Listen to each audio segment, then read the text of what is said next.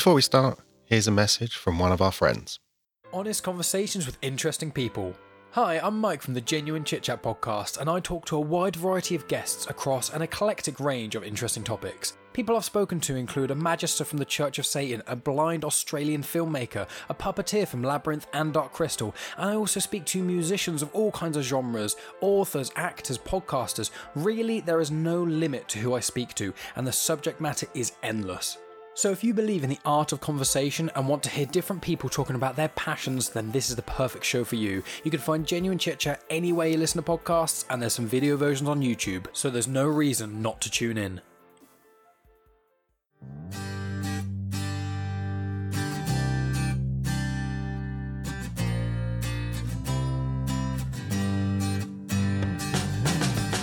Welcome to the show where people share their passions. Everyone is geek about something. I'm your super dummy Paul on a mission to learn from people's experiences. This is Era of Geek. Another big thank you to guest producer Ria for connecting me with today's guest. Once you've listened, be sure to head to the show notes to find a link to an episode of Femme on Film that they recorded together. Let's get started.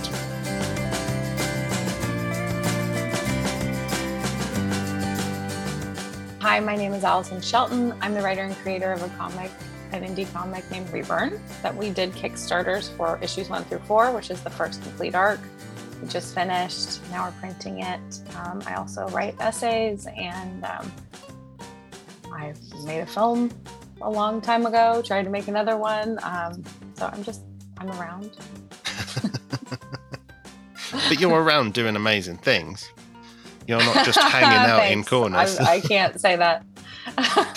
That would be not my brand to say that, but I'm getting better at it. I'm busy. I am fortunate enough to be doing things with people I really respect and admire, and things I'm excited about and proud of. And it's been things really started to take off during COVID, which was amazing because COVID was such a hard time. And it was incredibly special to get on Zooms with Elise McCall, who's the artist for Reburn, and my business partner, Jessica Mattel, and talk about the world and the characters and where we were headed and the collaboration. And Elise and I Jess and I already were very good friends, and Elise and I have become great friends. And check out, obviously the story of Reburn is great, but the art is incredible. And it's a real privilege to have something that's in your head and then have someone as talented as Elise bring it to life. Yeah, it is an amazing thing. Everything on there, it's great. It's a great team of, I'm just going to keep saying great people. And the product that you've managed to... Women.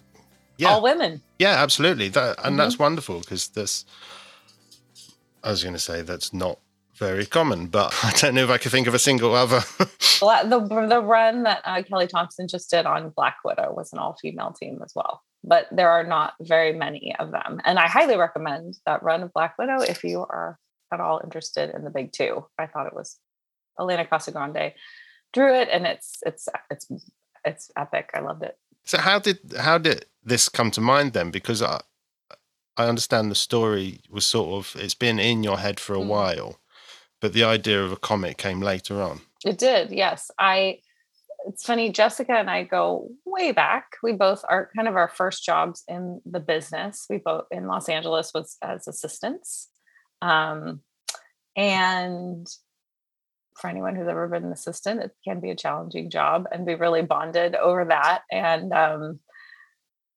I was at the same time, I had sort of just finished my MFA at USC in film and television. And so I was also trying to write screenplays and make a film, which I ended up doing, making an indie film. And I wrote this script called Violet, which Jess read and really loved it and loved the world and was just always like, this is amazing. Obviously we can't make this independently. It's way too expensive, but I loved it. So we stayed in touch, and then we went our separate, we went on our own paths. She became a very successful television producer, and I made a film, and then kept writing. And then I got married and had kids and took a step back from the business because I found that I was just completely worn down from the pace and also from, to be honest, the sexual harassment and discomfort that I had in the world there. And I was like, I don't really want to do this anymore. And I don't think anyone really cares what I have to say anyway. So what's the point? I was very much at that place of feeling like, I just, no one cared. I felt fully convinced that nobody really cared what I had to say. And Jess and my friend Jen, who produced the indie film I made, Eve of Understanding, were like, well, if you ever write anything, like definitely show it to us because we love your voice and you're so talented and all these nice things. And I was like, yeah. I'm not going to write anything ever again. I hate it. I'm done. But that's really sweet of you. Like, you're such good friends. I really appreciate it. And they're like, no, really, like, we mean it. And I'm like, yeah. Okay. So when our second child went back to school, I was faced with like, oh, I have some time. What am I going to do? A lot of my friends were, switching careers. And I considered that. And I thought, well, maybe I'll just write for a while and just write what I want to write for who I want to write for and see what happens. And, so I did that. I really thought of like, who am I writing this for? Myself, obviously. Like, I want to write something I want to see. And then Jen and Jess and my friends, because going to USC and working in Los Angeles, I had really been kind of trained to write to a specific audience, mostly full of people who weren't interested in what I had to say. So it was genuine when I thought no one cared, because actually they didn't care. Like, there was a part of that was kind of self-hating and tough on myself, obviously, but there was a part of it that was true. It's like they weren't really interested in what I was writing, because I always write about women. I always write about women dealing with struggles of like trauma and power and sex. And I always write about sex, and you'd think people might be into that, but like a lot of guys are not into it. I realized in film school, they were not interested in the female perspective on sex. It was like, oh, well, this isn't for me. So I started like, okay, I'm just going to write what I want to write. And so I did that, and I revisited the Violet script. Right? I started thinking about it because I always really did love it too. And Violet is a character in Rebirth. She's about 18. And I was like, yeah, I'm not 18 anymore. I'm not even approximating 18 anymore. And I'd always had in mind that Violet had this incredibly powerful mother, May, who then, so I re-envisioned the whole thing from May's perspective, because she's a mother and she's been wronged and she's trying to do it right this time. And so, in some small way, I related to her. And so I came at it from that direction. And so I wrote a whole script, and I was having lunch with Jess because we're friends, and she had read it. And she's like, oh man, I love it. I'm so glad you went back to it. You should make it into a comic. And I was like, sure. Yeah. Like, I don't know how to do that. That sounds really great. I'm like barely, just doing the things I need to do in my daily life. And she's like, okay. I said, but I would love that. I love comics. My husband has always been a comics fan, and now I've been one for over 20 years because we've been together that long. And she was like, oh, well, that's cool. You're into it. She was working on a TV show that had been a comic. So she was sort of in that world. And then she came back to me and she's like, well, why don't we just do it? And I was like, what do you mean? Like that just felt kind of like wish fulfillment. And she started reaching out to people she knew, like, okay, what do you do if you want to make a comic? And one of the people she reached out to, Kari Andrews, who's a comic artist and writer and a television director, was like, you don't know how many people I hear from on the regular who are like, I have a great comic idea, because everyone has a great comic idea or script idea or TV show idea, reality show idea. My husband works in reality, so we get a lot of like reality show ideas that you're like, that's not a whole idea. Like that's just like some little thing that seems fun or cool. And it is, but it's not a fully fleshed idea, and she was like, okay, but what are the steps? So he helped us out, and we will forever be grateful with like, here's what you do. You write a script, you approach artists, you do all these things. And so we just kind of started doing them. I sat down and wrote a comic book script. We started approaching artists, and Elise was really high up on our list. And we were just stunned when she wrote us back, because that's not how it works in the business. You don't just like cold reach out to people and say, hey, cool, you want to work together? And she wrote back. She read the script. She loved it. She wanted to talk. And kind of from the first Zoom, we just, I don't know, Elise and I, like, we talk about it. We have synergy. We have the thing. We share like a mind, even though we have such different life experience and we're not the same age, and we're not, but we have certain life experiences in common that make you into who you are. And she's honestly, I can't imagine a better fit. So we started working on it. We were going to just do a pitch, and then COVID hit, and Jess was like, let's just do the first book. Let's do a Kickstarter. So we decided to go ahead and do that. And then we just kept going. And it has been a learning curve. If you want to start a business, do a Kickstarter, because you realize, we started like a business. We have to make this product and get it to people. And we were very serious about fulfillment and getting it out early and trying to do everything as well as, as best we could. And we've been fortunate enough. Jess is friends with Laura Vandervoort, who was Supergirl on Smallville, and she has a very loyal fan base. And so she kind of came in and helped us out. And so a lot of her fans came and supported us, which was huge. And then my friend Anjali Bhamani, who is going to be on Ms. Marvel and is the voice of Symmetra on Overwatch and Rampart and Apex Legends, and also does, what is it called? Xandria. It's like D&D playing with people live. She does that. So she's like super into the community. And so she has come, and like we did a signing together. We are friends from college. So she's been really supportive. So it's really like special to have these people who believe in you, who also have much bigger reach than you have. Because it's hard. There's a lot of really great indie comics out there. There's a lot of great product out there, and it's hard to get people to see yours or find yours. It's a challenge. Very different from your previous experience of like, no one wants to know what you're saying, to having a group of amazing supporting women around you who all want to hear what you're saying. And so many people coming up behind them and going, oh yeah, me too. Yeah. It was really, the first Kickstarter was, and I should be clear, like, people have been supportive of my writing. I just wasn't really seeing them because I was in my own shit, and the first Kickstarter was really mind blowing, because we had like over 400 backers, and a lot of people who I've known over the course of my life came through, and it was just really emotional seeing their names. I don't know if you've ever done a crowdfunding thing, but you can see all the backers as they're doing it and what they backed, and like people who are just like, oh my God, this person I knew a long time ago, and they're so excited about what you're doing. It was just really, it was lovely. It was very life affirming. It was so, we did it right after Biden was inaugurated, because not right after, at the end of January, because we were like, who knows what might go down, and boy, we'll rewrite. Like, let's just let all that happen, and then we'll launch after that, just in case there's like a insurrection. Hey, and surprise. There was.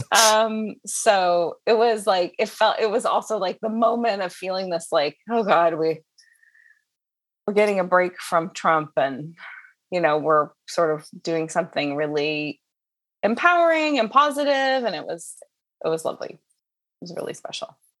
Oh, it sounds amazing, the whole process that you've gone through, and 3 Kickstarters now, and smashed your target each time, and you've built a great fan base behind you. Do you think you would have been able to get anywhere close to the same sort of achievements if you hadn't gone down the comic book route? If you'd gone somewhere else, maybe? Because there's sort of this way that comic book creators are, like you described it there. There's a weird way that you can just get in contact with someone and I'll be like, oh yeah, okay. Yeah. And it's funny too, talking to Elise, like, she will get emails from too many people. who are like, I have this really good idea, do it for free. It was like, she's not going to do it for free. You know, like it was also part of our goal to pay everyone like a fair indie comic rate. That's where all the money basically goes from the Kickstarter is to them. And there were moments when I think both Jess and I were overwhelmed with the amount of work that a Kickstarter is, especially the first one, because you've never done it before. But writing those checks to people is really powerful. Like I'm really proud to be supporting somebody whose work I love and who I think is a wonderful person. So that was great. A movie is like not going to happen because Reburn would be like over $100 million. You know, I'm an unproven writer, and I guess you could write fiction and self-publish, but it actually felt like a comic, and I really I love comics, and part of the reason, I am now just in the past year and a half starting to write essays and work on a book proposal. I have been really slow to write in that way. Like I have always been interested in television or film, something where there's a collaboration, where there's a visual element. I think stories are really compelling with a visual element. And I really do love collaboration. I'm better at like sitting down. I'm good at sitting down and writing. I should be honest about it. But I love how an idea gets better when you work on it with other people. Like it's very satisfying for me I know some writers really don't like that. They really just want their idea to be sort of the last word, you know, like, well, I wrote this and it's amazing, so just do it. I'm not like that. I'm like, okay, I think it's good. Like I get it to a place where I'm proud of it and I love it, but I also know that there's always room for improvement in any idea. Like no idea is perfect. And I think that is like, it's the best. It's honestly the best feeling for me is when somebody comes in and like makes something that I love better. It's great. And I think you can do that with the written word with like your editor or your readers. For sure that happens. But I think I particularly admire artists because it's not my skill set. And Elise is particularly talented at sequential art. Like not every artist is great at sequential art. It's a really specific skill set, and she is. And my scripts do have panels in them, you know, like it will be like page 1, panel 1, 2, 3, 4, 5, 6 or whatever. But and usually it's similar, the panel count, but she does things that are like, we have a double page spread in issue 4. And that's like free for all, right? Like it's a double page spread. You can lay it out however you want to lay it out as the artist. And it's just so great. And like that feeling of, I can't, it's really difficult to describe, but it's a rush. And it's just like, I'm just so pleased and proud of it. And I can't imagine it in a different way because this is what it is now for me, you know, and I hope that we get to keep doing it. And, we're trying to find a publisher because we feel like we kind of need to level up. It's a lot of work. We can't kind of keep doing this indefinitely. So I would love to keep writing Reburn, and we have a couple spinoffs in mind, and that would be fun. Like for me, the world is pretty vast and there's a lot we can do. And I think that is one of the things that sets it apart from a lot of indie comics is that it has a lot of space to grow. You know, it's not just one story. There's lots of stories to tell and a lot of characters that I find really compelling and would love to write more of their story. It's fascinating listening to you talk about it because you bring a particular point of view to things, because even just the way you described there, the process of writing it down, sending it off, you hear a lot about the stories of people who have written a comic book. They send it off to the artist and the artist come back to them and says, okay, we may need to tweak this ever so slightly, but even just the way you describe it, it's great. I've done this, they've made it better, they've sent it to me, we can make it better together. And then it comes to life. You're not excited just for the end product. It's just the doing of it as well. Definitely. And I think that's something I think I learned when I stepped back from writing is like, if I'm not, because I never got an agent, you know, like I did the whole write your script, submit them, take meetings, all the things. Like I did it. I went to film school. I did it all right, quote unquote, right. And I didn't have like the happy ending where I got repped and then I got a deal and you know, and I have loads of friends who did, you know, so it's not just that I didn't like, I was outside of that world. I was not. And it didn't happen for me. And I realized when I came back to writing, I had to love the process because I don't actually know where it's going to go. Like, I might never have a film made ever again. I might not have a book published. I might never get an agent. This time I haven't even tried to get an agent this time because I feel like what I enjoy doing is writing. What I enjoy doing is creating. And so I'm going to do that. And I'm fortunate enough that now I'm older and I have a husband who works in television and I'm not as concerned with how I'm going to possibly live. I was a stay-at-home mom, so I'm still that too. And I realized like I have a lot of privilege that I can do that. But I think that was the only way it was sustainable for me because I couldn't really put myself through that again, where I was putting it out there to look for, honestly, strangers' approval of whether I had merit or not. Like, I needed to create things that I was excited about and enjoy the process and enjoy every step because no end is guaranteed. And I've had a much better experience this time overall. I'm not watching the phone. I'm not watching my inbox. I'm just creating. And I've met some really wonderful people and I've been a part of these projects and I feel really grateful that I was able to return, that I have the space in my life to do this and that I am much better at being true to myself. Yeah, it must be, even from that first step of clicking the button to the Kickstarter, it must be a very, I don't know, self-reflective experience of how am I going to deal with this? Like, when you press that Kickstarter button, there are no guarantees. It could go all wrong from there. Mm-mm. Yeah, there's a lot of anxiety for sure. You're trying to set the goal at something that seems realistic because you do want to because Kickstarter, you don't get the money unless you get all the money. Indiegogo, you do get the money even if you don't hit your goal, but Kickstarter, you don't. So you want to put the goal at a place that feels reachable, Yeah. And I think a lot of people end up potentially funding their own Kickstarters, because hell, I mean, I get it. And we were in a situation all the times that we did not have to do that, and I feel really, I don't know. Certain people came through and like one guy I know him from like way back when I had an indie film, we were doing the festival circuit and we just clicked. He's a DP and he's very wildly successful now, which he completely deserves. And he, would just support me. And it meant a lot to me, like that he remembered me, that he remembered my film, that, I don't know. I'm one of these people who kind of like makes friends in life. I am not a person who doesn't have friends, but I never know if they really think I'm their friend. I think they're my friend. But you can't assume it's reciprocal, like you don't want to walk around like, oh, well, I'm well loved. I mean, that's not something I'm going to say. But then when these people who thought, oh, you were special to me, then they came through and backed me. I was like, oh, you feel this kind of reciprocity and, it's meaningful. It meant a lot to me. And I thanked everyone who backed, I would text them. And if I see them in real life, I thank them. And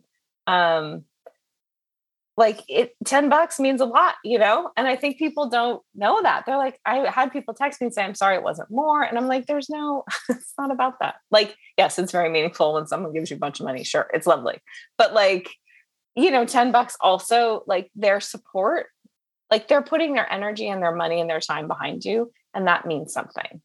So if you're ever on the fence about supporting someone, and they're crowdfunding, just do it. And if it seems like too little money to them, they're a jerk because there shouldn't be too little money because really every backer counts. And we would say that. And I think people are like, yeah. But no, really every backer does count. And we shouldn't feel self-conscious that we can't give more. Giving something is meaningful. And I think sometimes we get caught up in like, oh, I should be able to give this amount or give it, your support is meaningful. it means a lot to that person. I can tell you right now, running that crowdfunding campaign, like every person means something to them, unless they're like wildly successful, making $34 million or something, Yeah. like if they're just like a regular person, it is very meaningful. And I think people feel that way. I think that's because people ask, like, what's the draw of Kickstarter? And I think that is the draw for a lot of people. Like, they feel invested in these projects. They feel connected to the creators. They are backers, like, for real. They're investors. They made it happen. I think there's like, it in a world where you can feel so disconnected from people. I think people do find connection in those crowdfunding platforms. Yeah, no, you're absolutely right. I think, I have to be careful with Kickstarter because I can see myself very easily getting addicted to it. For sure. I think people do, because you'll see like has backed and they'll have like a very large number, and you think like, wow, that's a lot of, even if you're doing $10, like that's a significant amount. And you'll see people back and then not back. And I'm sure there are people who back and then like, go, okay, I gotta just like not back all of those projects. And that is a little heartbreaking when they don't back, but I always hope that they're doing it because they're being fiscally responsible. Yes. And they're like making a vote to be responsible. It's like, okay, I can take it if you're just like trying to break even on your bills. Go for it. Do what you need to do. Yeah. No, it's brilliant. I love your positivity. It's seeping. I love it. No. Thanks. It's for real. It's like, I think it's it's also like, it's a conversation I have with my kids. I have a 14-year-old and, sometimes he feels like life sucks and the future sucks. And I do not like say to him, oh, well, no, it doesn't. I mean, I get it. Like, it looks pretty bleak out there sometimes. And I mean, hope for me is the only way you keep going. Like, I can't, I have in the past felt just overwhelmed with I mean, I live in the United States. 10 Black people were just shot by white supremacists. Like, it's bleak. It's rough. But I think the more we talk about these things and the more we call them what they are, as opposed to some lonely gunman, no, he's a white supremacist. He went to kill Black people. Let's call it what it was. And I just try to be honest about like what the obstacles are. And then like, what do we do? What can we each personally do? Because that's all we can really do is change our own lives and our own worlds. Like, I used to feel like, oh God, how do we like make the world a better place? Which is just like, that's not actionable. Like, you can't go change the world. Like, good luck. It's a big world and there's lots of people who don't agree with you. The best, I think, is to just change ourselves, right? And do the best we can, and hold ourselves to a high standard. So I try to do that. And I try to do that in my relationships. And I'm not perfect. I'm like always trying to get better, but I need hope. Otherwise, like, how the hell do you get out of bed? Yeah. I mean, how do you keep going? And that's not helping anyone, to be honest. That's what they want. Like, they want all the noise and all of the hate and all of the rage. They want you to be paralyzed. They want you to not vote. They want you to not be engaged. So if you do that, they're winning. So fuck them. That's my motto. Have hope. Like, that's revolutionary. Hope is revolutionary. Yeah, because you sort of alluded to it earlier, and there are still so many problems in the industry and all sorts of industries, but that even just the idea that this is a product created by a team of women, there are certain people out there that would immediately find reason to comment on that for reasons I cannot understand. They don't want us there. They really don't want us in this space. A lot. Really don't want us. I mean, there's a lot of spaces that people only really seem to want white, straight, cis men, which to me seems incredibly dull and homogenous, but okay. I mean, that's the argument that keeps being used. We joke about it here because we love like the diversity that's shown up in the Marvel movies and is in the big two now more. And the argument is always like, oh, well, that's not how it was. That's not how it was originally imagined. I was like, yeah, because they didn't have any fucking imagination. But that doesn't mean that's the way it has to always be, you know? Like, I were very excited for Ms. Marvel. I love Ms. Marvel. I love all these shows and movies. And I mean, I think it scares the shit out of these people that all this stuff is becoming mainstream, that we're just like accepting that non-white people, that people of color can be superheroes, you know, like, how is that a huge leap? I mean, they're superheroes in their everyday lives. I don't really know why they can't be in imaginary lives. So it's just, yeah. I think, I mean, I don't know if we're segueing into geek culture, but certainly as a woman, it's something I'm aware of. Like, I don't feel as comfortable, I think, as, like, say, my husband feels in certain spaces. And I love being with, like, I mean, it's just what it is. And I think I was thinking about, because you had emailed me, oh, you know, I'll ask you, like, how did you first, like, become, like, a geek or acquainted with being a geek or whatever. And I was like, okay, that's hard. And I was talking to my husband about it because I grew up in a very sporty family. I guess that's the way you could put it. There was not a lot of room for that kind of behavior. I was the youngest of 5. I was the only girl. 2 of my brothers were obviously geeks and 2 were not. And the 2 who were teased mercilessly. Especially the older one, who was just, I don't know. He died when I was young, and I still love him very much. And he was like proud of it before people were proud of it. He was like a sports geek. He would have a TV and like 2 radios to listen to all the different baseball games, and he would be writing all the stats. And he had baseball cards and baseball jerseys. And, you know, he actually, before he died, worked with an odds maker. Like, he really took it like as far as you can take it. And so that was probably my first introduction was definitely sports. Like, and I grew up in Southern California. And so the Lakers were a very big deal. And we watched all the Lakers games and Dodgers games, and not as much the Rams because they sucked. And, but that was my first. And I was thinking about like, oh, what did I do that? And then I like Googled geek because I was like, I don't know. Like, am I enough of one? And then like one of the things was like, if you Googled it, you are. So I was like, oh my goodness. Phew, I qualify. Because that's the kind of geek I am. Like, I'm just curious and I just want to know things. And so my brothers are much older than me, like 10 to 18 years older than me. So they were always better at everything when I was young because I was a child. And, but I didn't really get that, nor did they ever like mention it. You know, it was never like, oh, we can like kick your ass in tennis because you're 7 and we're 17, you know, so I was always trying to be as good as them. And then when I finally did beat them, they stopped playing, but they were great sportsmen. And,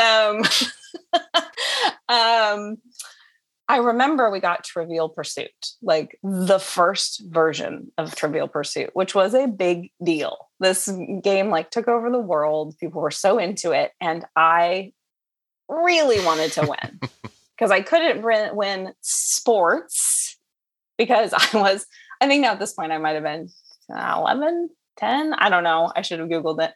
And I then memorized the questions and answers. I would just take that box of cards around and I would just read them. And I would read them and read them and read them and read them. And that's what I did.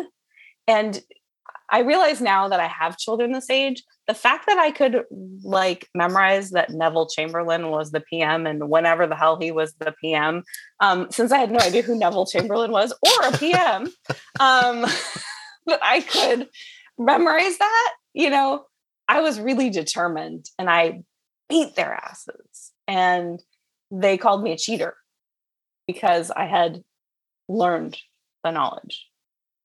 And I was like, cheating is like if I'm looking at the answer now. Cheating is not if I'm smarter than you. And they didn't really like that. And that was the first thing I think I really geeked out. I mean, that old Trivial Pursuit game, I still can be like, Sandy Koufax or whatever the hell the random sports and leisure questions are, which were always the hardest for me. I don't really care who won the PGA championship in 1972, but, I would try to memorize that. And then around that same time, it was like arcade video games, Pac-Man, Centipede. I still remember, pinching my hand in the Centipede, like, because, it has the little roller ball. Yeah. And if you do it really fast, which of course you have to, if you want to be good at it, of course, you'd pinch your hand and your little skin would go in that little space and it would really hurt. But you just keep playing. And my parents would not buy me a home video game system because they were afraid that it would take over my life. And they might've been right. So I would go to my friends' houses and play Atari because that's what it was at that point. And I would just make friends with people because they had Atari. It's like, hi, so can I come over? I'll be so fun. So I loved, those are the first things that I was like trying to think about what I first, and obviously like Wonder Woman, but like I never had the underoos and I never had the Halloween costume but there wasn't really that space to be doing that either.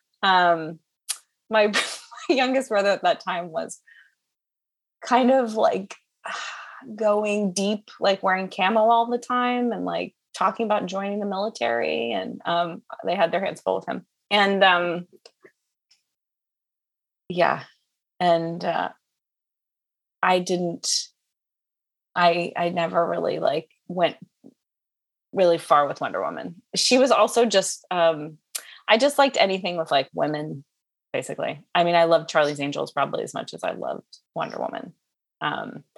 And so, yeah, Trivial Pursuit and Pac-Man, I had the high score. And my brother would always put for his initials PCP because that was a drug at the time, angel dust. And he thought he was like so clever. I was like 10 and I'm like, why are you putting PCP? And you go, all right. Anyway. I figured it out. It wasn't in Trivial Pursuit, but I still found the knowledge to figure out what PCP was. So those were the first things that I really like. And I got teased for them and told I was a cheater. There were no accolades like, wow, that's really clever of you to like memorize all the Trivial Pursuit cards. It was just like, you have beat us and now I hate you. That's not cool. Not the best introduction to being a geek. No, but I was very proud of myself.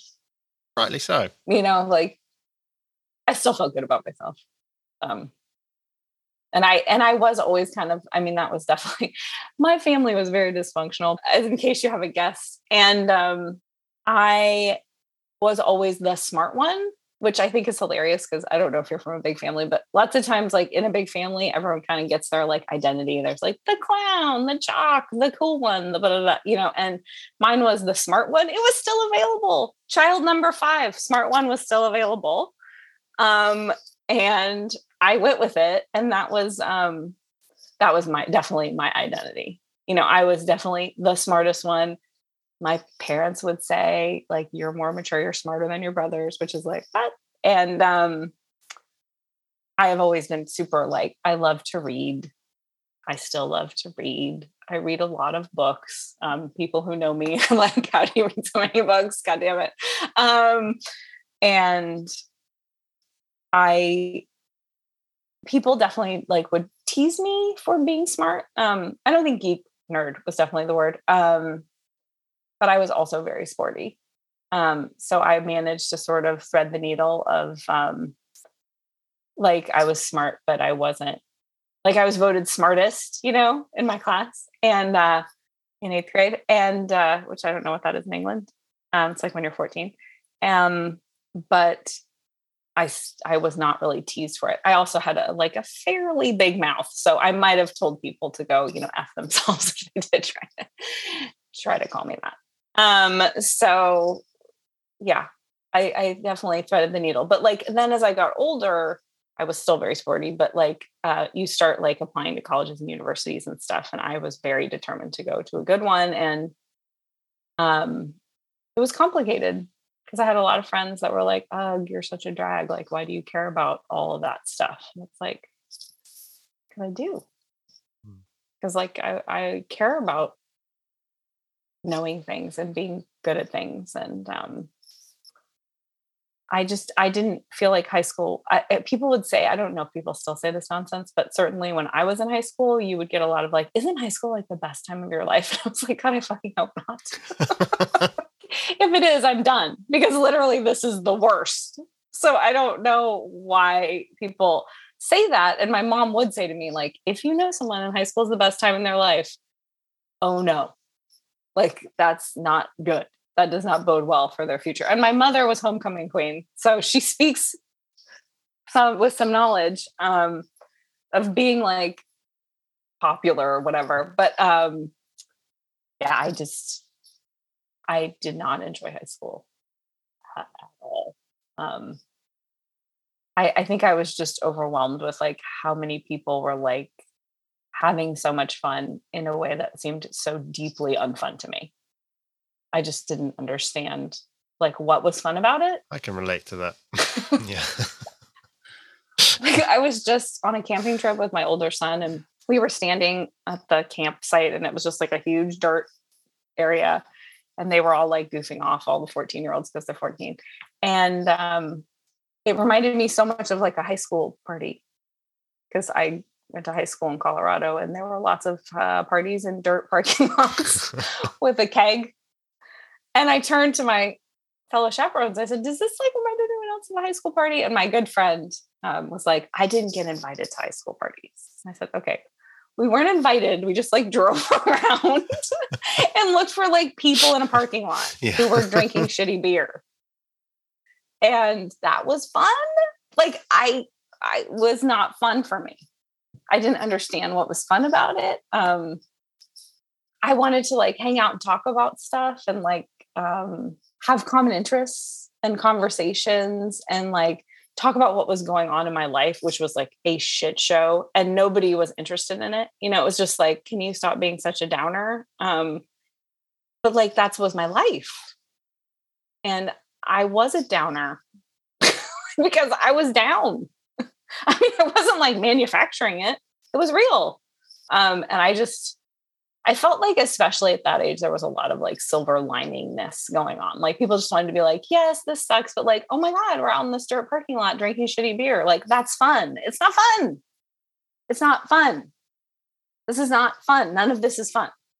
So I was very happy to go to university and like meet people who like talked about books. And I was a theater major, and I loved like talking about plays and going to plays. And then in graduate school, I was in film school, and I was on Ria's podcast talking about The Kids Are All Right, because I love talking about movies. And I took a class at NYU. I went to grad school at USC, University of Southern California, but I took a course at NYU at New York University one summer because I wanted to like see if I really wanted to go to film school, because I was intimidated by the whole, like, honestly, film geek culture and the whole, like, and I was a woman, and there were not a lot of women thinking they wanted to do that. And our professor, who was a wonderful man, Nick Tanis, he gave us like a sheet back when you had like sheets, copies of like all the movies we should watch. There's like hundreds of movies, you know, that we should watch. And this was before streaming or before, you know, and I then applied to film school, and I felt at a loss. Like, I felt like I was not a film. Like, I watched the Star Wars movies. I liked them. But I was not like, there was, and I think there still is, but at this time there was very much this, like, the people who went to film school were boys, always white boys, who were like, I would watch Star Wars and then I wanted to make movies, you know, and then I started making movies on my Super 8 camera or my family's video camera. And I've been making movies ever since I was 8. Like, that was definitely, there was a large cohort of those people in film school. And I was not from that cohort. I was coming at it from a very different direction, which was, I want to make creative projects that speak to me and to people I know, and I want to collaborate with people, and I want to use the language of film to do that. But I don't necessarily think that everything I have to say is like the most brilliant thing that's ever been said. Like I want to like co-create with people, and film felt like this really collaborative medium, and it is. And so I took that handout, and I watched, I think, probably like 300 films that next year, many of which were on that list, because I was lucky to live near an excellent public library that had all these VHS tapes, because like, honestly, that's how you still have to watch some of these movies, is on VHS tape, because they have not been put on DVD, because they're like random foreign films from the 1940s. And I watched the hell out of those movies, and I showed up to film school, and I was like, it was like Trivial Pursuit all over again, right? I was like, I know my shit. Yeah. Like, if you want to come at me and talk to me about Scorsese, which I guarantee every dude wants to talk about Scorsese or Kubrick, those are the choices. Two people I don't like their movies, so come at me, it's fine.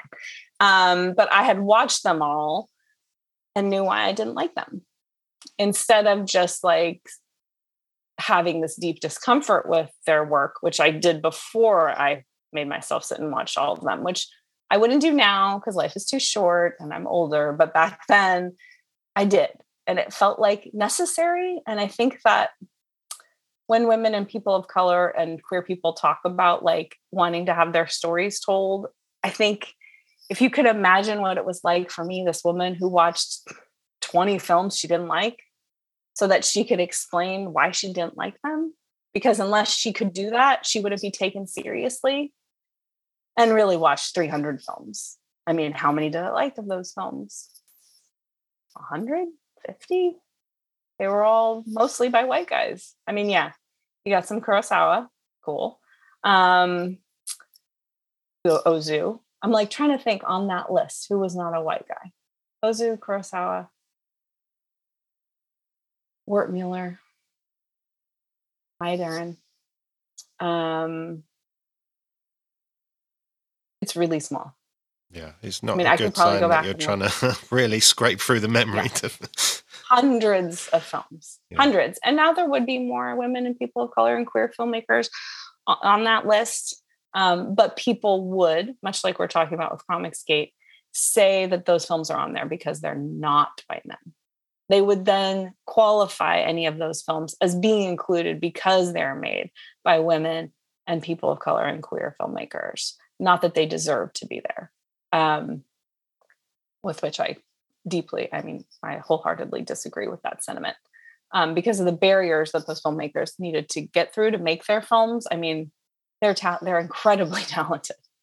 That they got to make a film at all speaks to how talented and relentless they are. Yeah. And in my film school class of 50, I've written about it, and I don't know if I have the statistic right and correct, but I think there was 38 men and 12 women, and one Black guy, a few Asian women.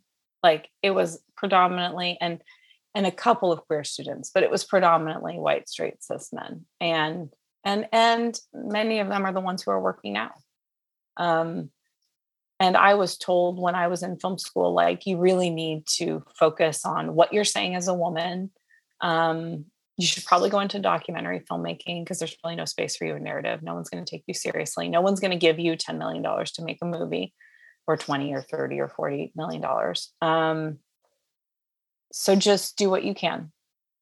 It was never a question of whether I was talented. I was very fortunate at USC. Professors got behind me and did think I was, and many of those professors, almost all of them, were women and Black men, to be honest. They were very supportive of me.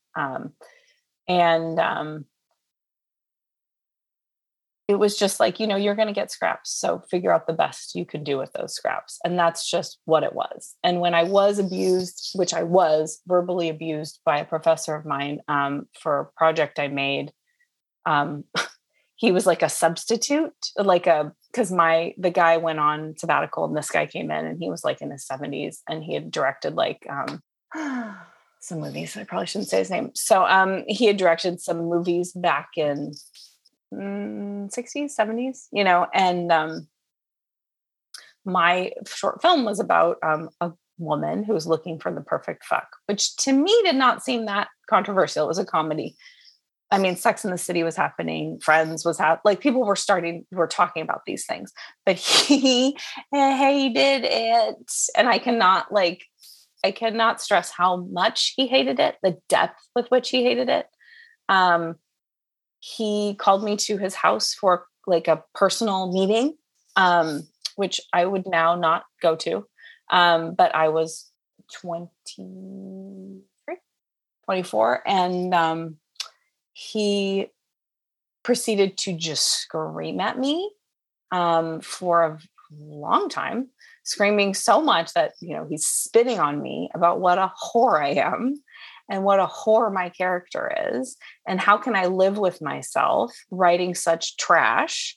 Because I refused to change the script. He wanted her to be contrite. Like, she has a bunch of sexual adventures.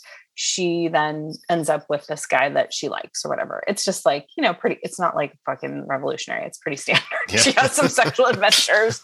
She finds a guy she likes, it wasn't, she didn't murder anybody. She didn't eat babies for breakfast. She had sex basically is what she did. It was disgusting. So he was he wanted her to be, of course, contrite and shameful, right? Because she's a whore. And I said, no, she's not contrite and shameful. She's having sex. She's of age and she's not even having sex with married men or anything. They're just dudes. And even if she was having sex with married men, that's on them. But, she's not even doing anything even vaguely objectionable other than having sex with no regrets. And he was so angry at me. And he tried to get me removed from my project because I wouldn't take his notes. And there was one woman on faculty and she stood up for me. And that was the reason I didn't lose it, but no one else did. And the most damaging thing he did was we would have class feedback, and it was like a thesis class project that I had won on the merits of my writing and whatever. So a bunch of people don't like you already because you won and they didn't. And then you're in this situation, and he would give notes on dailies. And obviously, you can probably guess his notes on my dailies were not positive because it was about a whore. And he opened the door to that kind of feedback. He gave space for that kind of feedback. He made that kind of feedback okay. So I got a lot of feedback about how unsympathetic she was, about what a bitch she was. And the interesting thing is, I'm still friends with the actress who played the main character. She is adorable, so sweet, so sympathetic, just a lovely human. I didn't even play her cold-blooded. She was just an adorable woman having some sexual hijinks. What made her unsympathetic was that she was in charge. Yeah. And that made people uncomfortable. And that semester was just brutal. I got just demeaned and belittled and harassed. And that was a matter of course. And if I wanted to complain, or if I wanted to mention that, after class, I would go and cry in my car to get over what it felt like to be demeaned in front of a group of 60 people at length, I would just say, well, that's how the business is. And if you can't take it, you should get out now. And I totally internalized that. I believed them. I thought that I had to go through something like that to be taken seriously as a female director. I didn't push back at all. The only pushback I did was to stay true to my story, but I wasn't true to myself. And that took its toll for sure. And that's part of the reason when I stopped writing, I was just relieved because I was like, I can't cut it. I actually can't cut it. And it took me years to unpack what that did to me creatively and what it did to me personally. And I just know that other filmmakers and creatives go through that kind of thing with regularity, and we still normalize it, and it makes me sad. So that's part of the reason I think I have so much gratitude about the collaborations that I have now, because that was always my intention. My crew on that film was almost all women, and yeah, I only had 3 men, and we had the most diverse crew, and obviously the most women. And it's always been my intention to create spaces like that, but yeah, you can't always do the thing you intend to do. And it was really like, it was soul crushing, to be honest. It was really rough. And it took all the joy out of the process. And I think that's part of the reason I have so much joy in the process now, because, the finished thing, like, it could live on, but lots of times it doesn't. Sometimes you make something that really is meaningful to people, but sometimes you don't. So if you personally aren't enjoying the artistic journey, what are you doing it for? Lots of times it's not going to pay you much, if anything, and who knows how it's going to be for people. I know everybody wants to make something that's really important and significant, but how many people really do that? Really? So we just have to, I have to really enjoy the process of my life, of my creative life, in order to keep going, because it's just not, finished things aren't enough for me. It's kind of a miracle that the industry, even though it's not diverse, it's kind of a miracle it's to the level of diversity it is, because there ain't no way 90% of people would put up with that sort of stuff. Like if all the men had to put up with all that, they would have tapped out a long time ago. So it's kind of, it's made me look at the industry in both utter dismay, but also like a certain amount of, that's a miracle. How the hell did that happen? Because why would anyone put up with that? I think some people do get mentored, and that really helps. But I think even then, like, you're facing that kind of prejudice, like, in the rooms when you're pitching, because I have friends, obviously, who are very successful. And one of them is a person of color, and he's an editor, and he has shared some of the stories, like, things people, he works with a lot of people who are people of color, and that environment is very positive for him. But like, he works with some white people, and he says, he's Asian, and they will, like, make fun of other people of color. He's like, I'm sitting right here, but they won't think that he's a part of that, like, the amount of kind of, I guess it's us versus them, kind of stuff. And they've really got a lot of, you can see it politically, you can see it electorally, there, and you can see it in these, like, completely bogus theories, that white people are being driven out of positions of power, and it's a lie. It's just a lie, and it's not pie. And just because someone else gets a slice doesn't mean you won't get a slice. And honestly, if somebody got something and I didn't because I was white, okay, I'm okay with it. Like, I didn't get things for so long because I'm a woman. That really irked me. But if someone's getting it because they've faced more challenges than me and they have less privilege than I have, okay, I'd much rather it go that way than the other way. So, I don't have the space for it. I just don't. I feel like I get that people are terrified, but, like, if they really look at the history and the statistics and the data, like, white people still have the majority of the power and the money and the intergenerational wealth and the jobs and the benefits and the benefit of the doubt. and the change that's coming is glacial. It's not like, I wish it were faster, but it's not. So everyone can just fucking relax. I mean, I listen to a lot of social justice and anti-racist things and read books, and am very involved in those things in my kids' school. And and here, enslavement started in 1619. That was it was 400 years ago. We got 400 years to undo that. We got a long, long way to go. And some people are still not, they still aren't really I was talking about it with my husband just the other day. Our country, my country, the United States, was built on, the extermination of the indigenous people here, and then the enslavement of Africans to build wealth for white people. And if we don't want to own that, where are we going to head with this?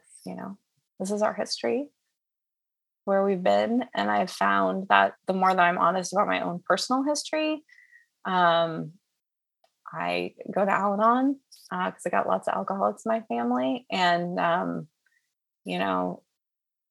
secrets aren't good. And I think the shame that's associated with those secrets are toxic. And the more we can own where we've been, we can redirect where we're headed. I have to believe that. And of course, there's shame associated with what we as white people have done. But let's stop pretending there's shame associated with it. It's shameful. It's terrible. So I think, speaking of these things, it's painful at first, but the more you do it, the better you get, the less painful it gets. I think that's my experience. And I have to say, some of my friends don't agree with me, and we don't hang out as much anymore. So then you make new friends. You do make new friends. Yeah. So I don't know. I just don't have the space anymore for it. I've got the image again of, like you described, you in school just wanting to tell your story and no one wanting to listen. I think that kind of sums up the world, really. There are so many people that just want to tell their story and just want to have someone to talk to, and stop going to car parks and listen. Right. Yeah. And to be believed, and not to be minimized and told, oh, I'm sure it wasn't that bad. Just listen to people who have the lived experience. Just listen. What does it cost you? That's the thing that I've always been so astounded by. It does seem like it costs some people something to listen, but to me, it's it's a radical act. It's a revolutionary act. Listen. Believe people. I think if you've had an experience where you weren't believed, and the pain, I've certainly had experiences where I wasn't believed, and the pain associated with that,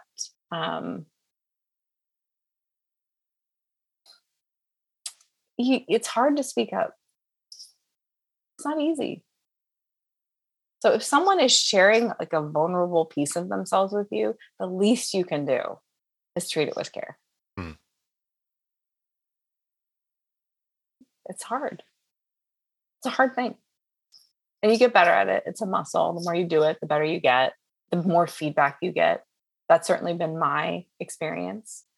The more that I share, now I'm in the space where people expect this stuff from me, right? Because I share it on social media and I share it in my work. And so people expect oh yeah, Alyson's going to say some things that make me vaguely uncomfortable, but it's okay. She's like that. I like it. Or I don't, and I'm going to stop listening to her and block her. That's fine. You go ahead and do that. But then they expect it, and it's weird anymore. I think the hardest time is the first time, but it gets easier. When I was thinking about geek culture, I was talking to my husband about it, because he has a very textbook, right? Read the comics from the time I was a kid, loved all the movies, did all the things, got me into comics. I was telling him, and it's changed. There are a lot more women in geek culture now, but it was not a welcoming space. It was not a feminist space. And I love that there are so many women out there now making it a feminist space, decidedly making it a feminist space. But it is sort of all related, which is why I talked about film school, because that was certainly the most immersed in a geek culture that I was in. Film school is a very geek, the movies you watch, the equipment, especially then, because it was actually film cameras. So you got to be in it, the tech, the knowledge, the critical theory, all of it. And I felt such a deep need to be good at all of it, to be taken seriously at all. And I think that I even felt that way kind of as like a fan or a geek. Like, I need to know all, like, I can't just read one comic. I gotta read all the comics. I can't just love, Wonder Woman. Yeah, that's kind of lame. Like, I'm a woman who loves Wonder Woman. Blech. You gotta be more original than that. Come on. And so I think there was sort of this barrier to entry for me because I didn't feel welcome and I was intimidated. And I still know people who feel this way by a comic book store. They feel intimidated by the people in there. They feel intimidated by all the choices. They have no idea where to even start. It's like, there's a lot of books out there. I am a little uncomfortable when I go into comic stores that are not my comic store. Still. And I mean, I'll joke about it with my husband. They will always talk to him. I'm just there. And so, because most of the proprietors of comic stores are what? White dudes. So, one of our local stores is a woman owns it. It's a super LGBTQ friendly space. I love it. But that's Los Angeles. Yeah. That's an unusual space. Yeah. For me, it's like owning the parts that you want to own. You don't have to be a perfect geek. You don't have to be a textbook geek. You can just love the things you love, and in the end, I was like, I am a geek because I am fascinated with the world. I want to know how it works. I want to know the people who are in it and their experiences. I want to share my story and other people's stories. Those things, like that deep caring about knowledge, that's what I have.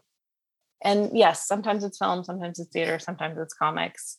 But I want to know how things work. I want to understand my place in the world. And when I was a little kid, I was obsessed with maps. And one of my kids is also obsessed with maps. And I always think it's like a great metaphor for, because I just wanted to understand where I belonged. And I think that is something that unites everyone. And I think we're also very quick to forget that. Once you find your place where you belong, it's very easy to just forget the journey that took you to get there. Yes. And I think when you are lost in that place of not belonging, it is so easy to look outside yourself and be convinced that everyone else has a place. And not to realize that just because someone looks like they have a place, they may not. I was that person. I think people always thought oh, she's got it together. I was just drifting around, lost, feeling very alone. And, a lot of people feel that way. And just the simplest kindness, the simplest act of inclusion can go a very long way. So that sense that, doing things to include people, to bring people in, what it is about geek culture, about being geek, all these sorts of things, what is it about that you think can do that for people? Because people are still afraid to give it a go. What is it, do you think, about geek culture that can help people find their place, even if it's not eventually in loving Batman? Batman. It's funny you asked that because we just rewatched all the Harry Potter movies and we watched the Harry Potter special. I don't know if you have that in English, but it's like a 20-year reunion with all of them. And it's super emotional. Yeah. I cried for so much of it. And that was like a note they hit really hard in that special. I don't know if you remember, but it was like how important it was to create this world and these kids who felt like misfits and that they had a place they belonged. And that the book resonated with so many people because of that message, right? That we're all misfits, basically. And we're just trying to find a place. And that, I mean, these misfits save the world, of course, is very helpful. And we see a lot of that in a lot of geek culture, saving the world. But it is our own worlds, right? We're saving our world. I have saved my world. I was falling apart, and reading books and comics and movies, these things made me feel less alone because someone out there saw me. Even if the people in my life couldn't see me, these strangers could. And that helped me keep going. And it gave me a purpose. It made me want to tell my story because I think, what if I can do that for someone? What if I can create something that makes somebody else want to keep going? Because that's really the big struggle, right? We just don't want to lose any more people. And I think there's so many just deeply sad, lonely people out there. And if you can create something, or you can be a part of something that makes someone feel less alone, like, that's a life well spent. You can find Alyson on Twitter and Instagram at by Alyson Shelton. That's BYALYSONSHELTON. Alyson also has a personal website and blog, alysonshelton.com. And you can find more information about her amazing comic book, Reburn, at reburncomic.com, where you'll also be able to purchase all the available issues, as well as some pretty neat merchandise. As always, thank you for listening. You can contact the show at Era of Geek on social media, or head to superdummy.co.uk/geek. If you like the show, please do leave a review and tell your friends. You can also leave a review on podchaser.com.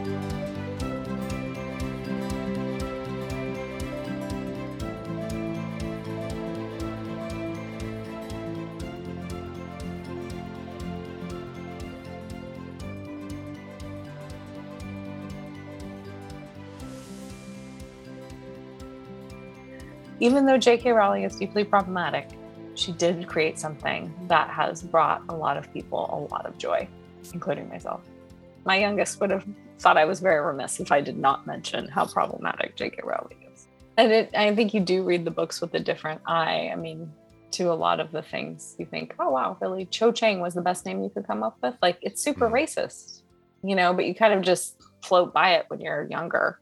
But then you revisit it and think, not a name. That's a racial stereotype. Yeah. So yeah, it was interesting in that special too, like how they just used old footage for her. It's like, here she is from 2018, because if we have her on this thing, no one else will come. And it's like, I do think it's I don't know if it's admirable, but it's definitely worth noting how many people have come out who are a part of that world who have heartily disagreed with her deeply transphobic statements. And so that is something. And I think it's something we grapple with in general. I mean, a lot of the work by the most problematic people, I don't like it. So it doesn't really, like, I don't have to have that, like, I don't have to be like, do I think Woody Allen's a child molester? I absolutely do think Woody Allen's a child molester. And I don't miss not watching his movies. So that one's not a hard one for me. But Harry Potter's more complicated for sure. And you definitely, I think for us, it was just talking about it with our kids and talking about what she now stands for. And what it seems she's really committed herself to being like this symbol of. Which is like just mind-boggling. But yeah, she obviously thinks that she's right, which is just the most like, oh my God.